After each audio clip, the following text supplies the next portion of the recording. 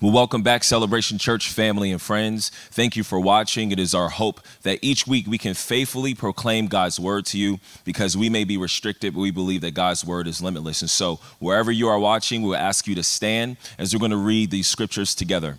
Stand and read with me. Here it is. The thief comes only to steal, kill, and destroy. I came that they may have life and have it abundantly. Let's pray together.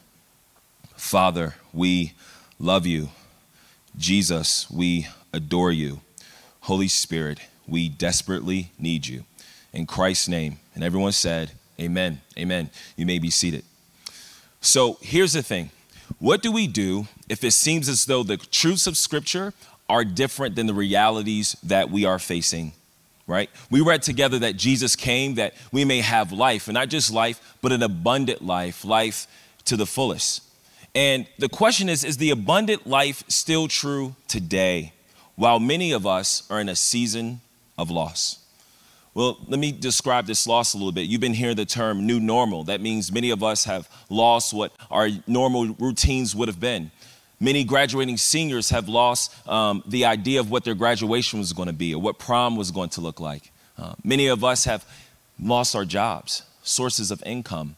And even I and my family, I've just recently found out that we have lost a loved one.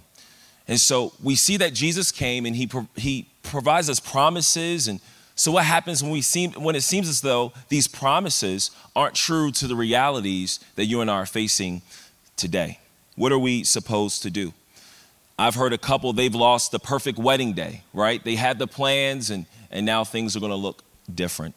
How can we experience the abundant life, even thrive during this time of loss? I believe as believers that we're not only supposed to survive right now, but we are supposed to thrive, that we can abide in Christ in a certain way that we may continue to experience the abundant life that he has purchased for us. So the question is, how can we do that? How can one remain faithful and still be fruitful during these times? Well, we're going to look at Jesus' life tonight and see how he navigated loss. And my hope is that as we look at what he did and how he moved, maybe there's some things we can glean from his life that will add value to our experience. And so if you have your Bibles, and I hope that you do, please turn to John 11, the Gospel of John, chapter 11. We're going to begin at verse 32.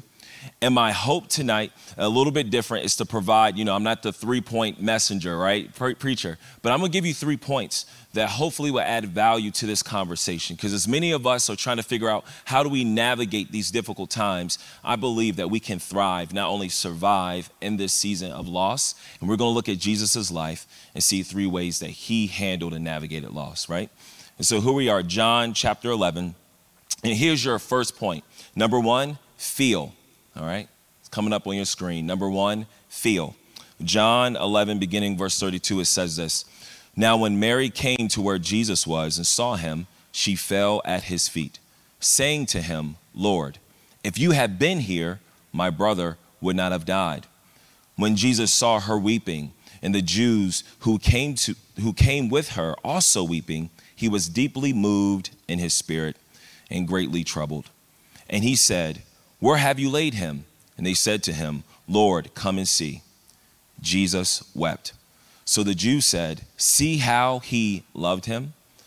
Now, here's what I find interesting. Jesus knew, if you read the text, that he was going to raise Lazarus from the grave. He knew that. He knew that. So why is Jesus choosing to feel what others are feeling?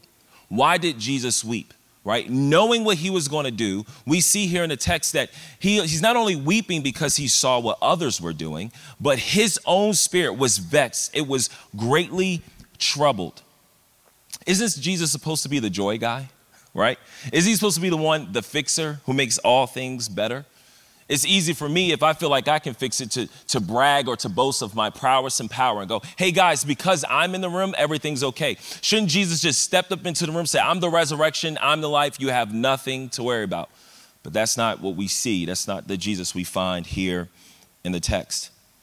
Hear me, he was troubled on the inside, even though he knew he was going to call Lazarus to come outside the tomb.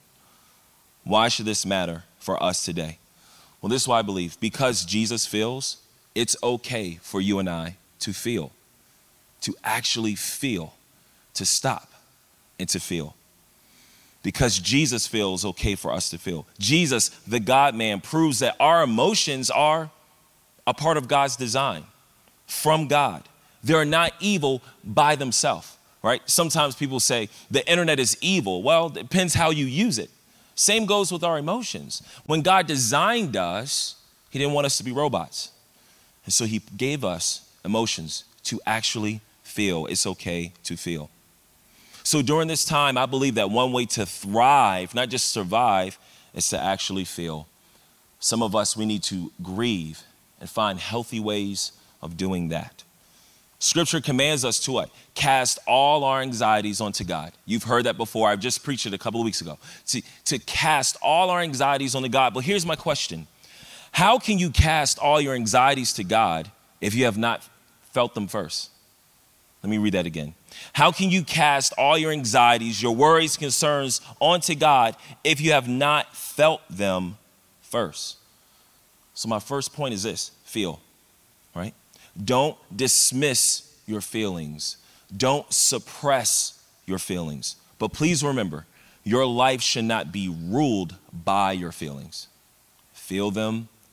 Don't suppress them. Don't dismiss them. But don't be ruled by them. Feel them. Don't let them rule you.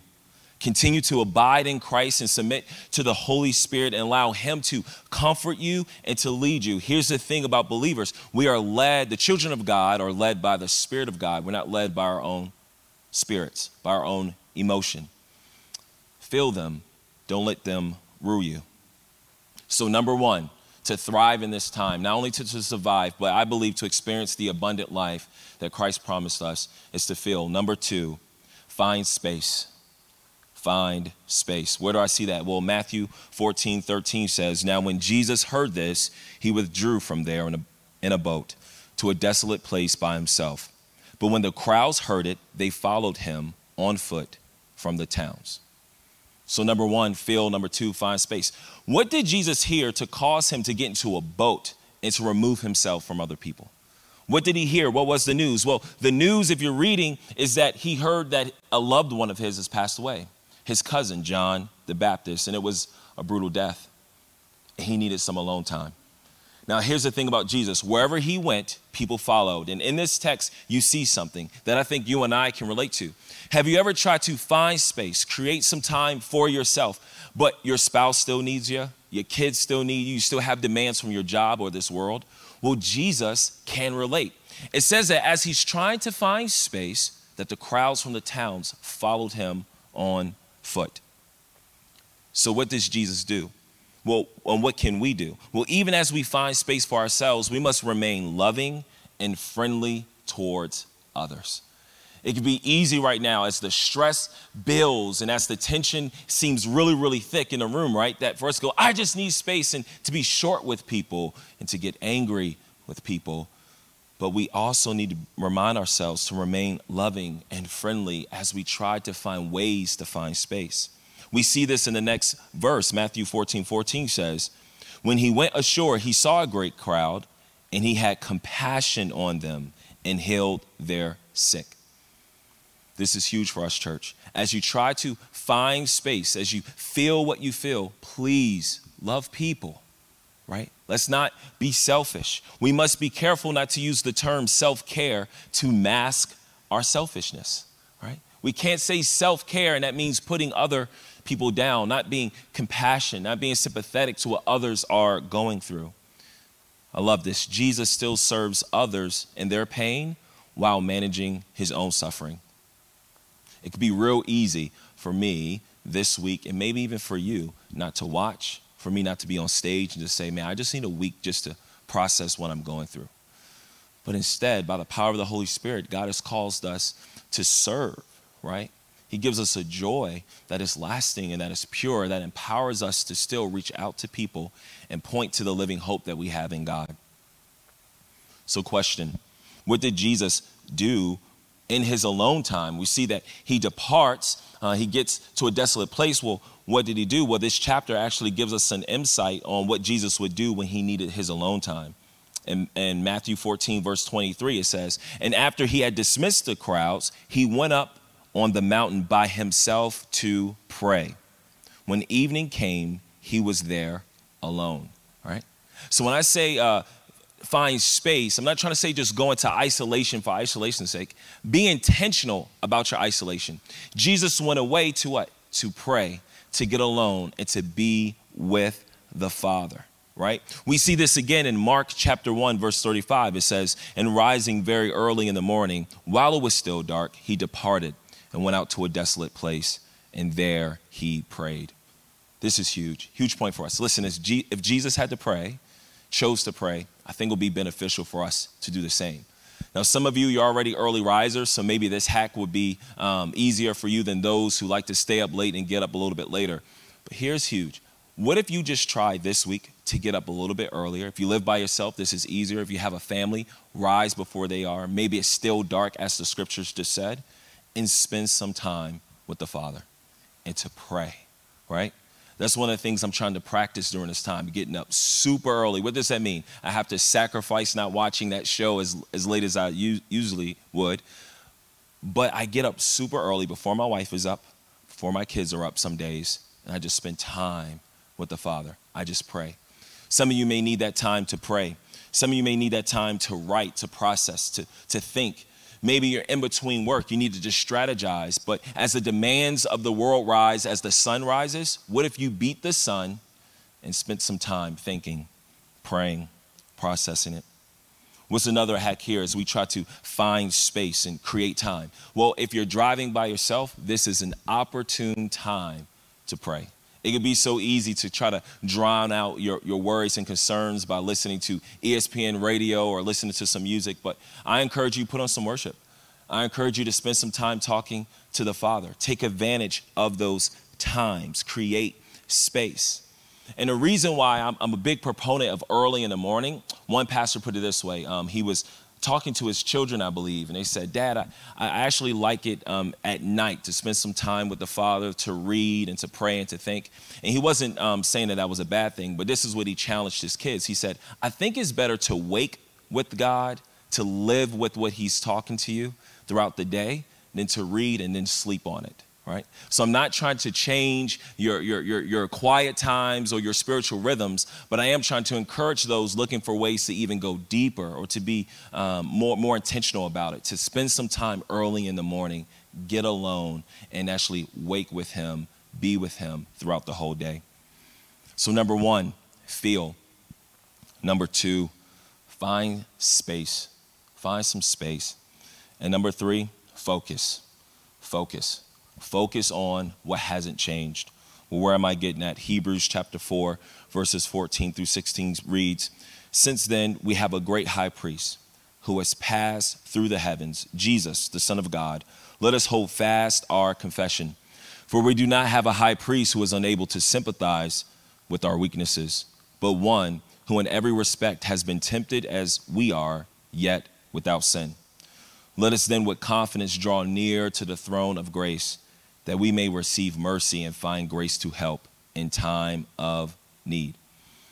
Feel, number one. Two, find space. Number three, focus on what hasn't changed. Focus on what hasn't changed. Here's some things that hasn't changed. Ready? Jesus is still our high priest. Hasn't changed. Jesus, our champion, hasn't changed. The throne of grace hasn't changed. Our confidence in him, our confidence to approach Jesus shouldn't change. We being able to receive mercy hasn't changed. We being able to find grace hasn't changed. We being able to receive help in our time of need hasn't changed. Right? Now, I've heard this said a lot, and I understand where people are thinking. I just believe the Christian has a better option. And this is what I mean.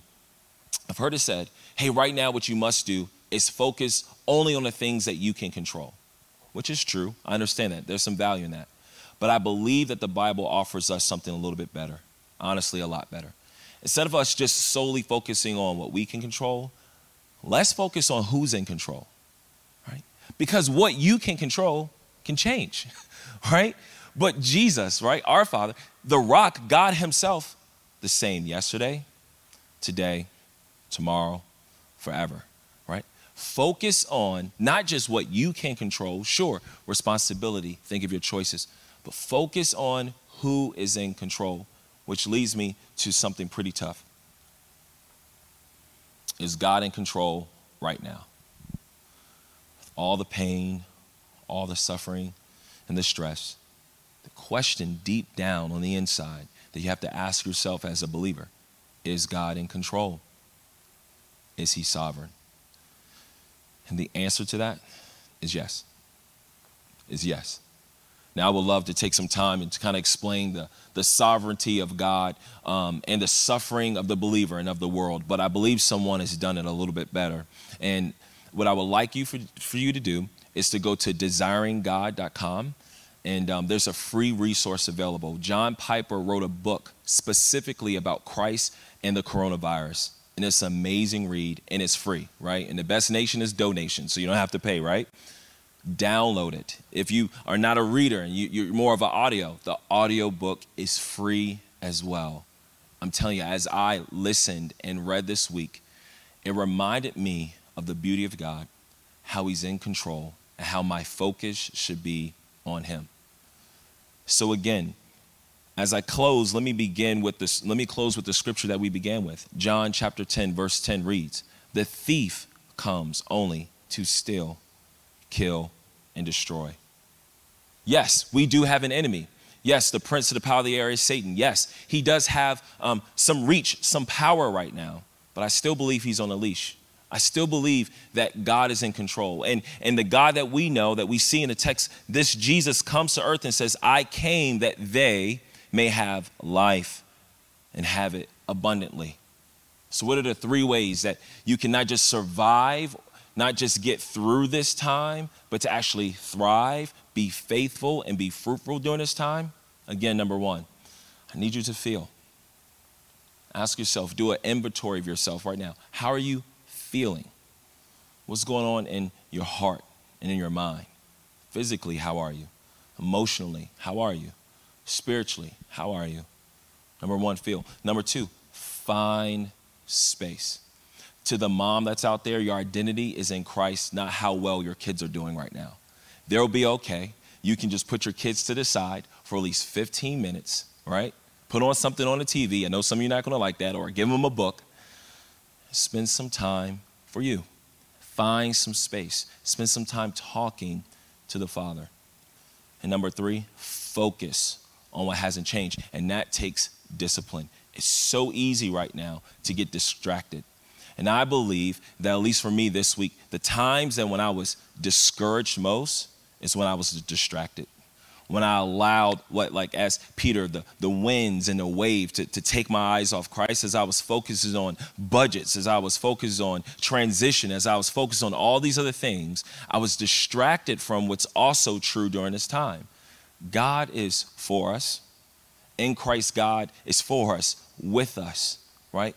We have this great high priest. We have this throne that we can approach daily, minute by minute, moment by moment, second by second. And what I noticed was I began to think a lot, and I've been journaling a lot, but I really wasn't praying a lot. I just wasn't opening my mouth and just spending some time with the Father saying, "Father, help me. I need you." This isn't magic. This isn't 3 steps to a better life. I just believe it's 3 things that we can offer you this week that hopefully will provide a little help and a little comfort. And so we've been talking about prayer a lot. Let's pray together. Last week we didn't do it intentionally, but this week I want us to close in a way that we've been closing, with a prayer that we say together as a body. It will come up on your screen. Pray with me. Here it is. Let's pray. Father, what we know not, teach us. What we have not, please give us. What we are not, please make us. For your glory, in Jesus' name, amen and amen.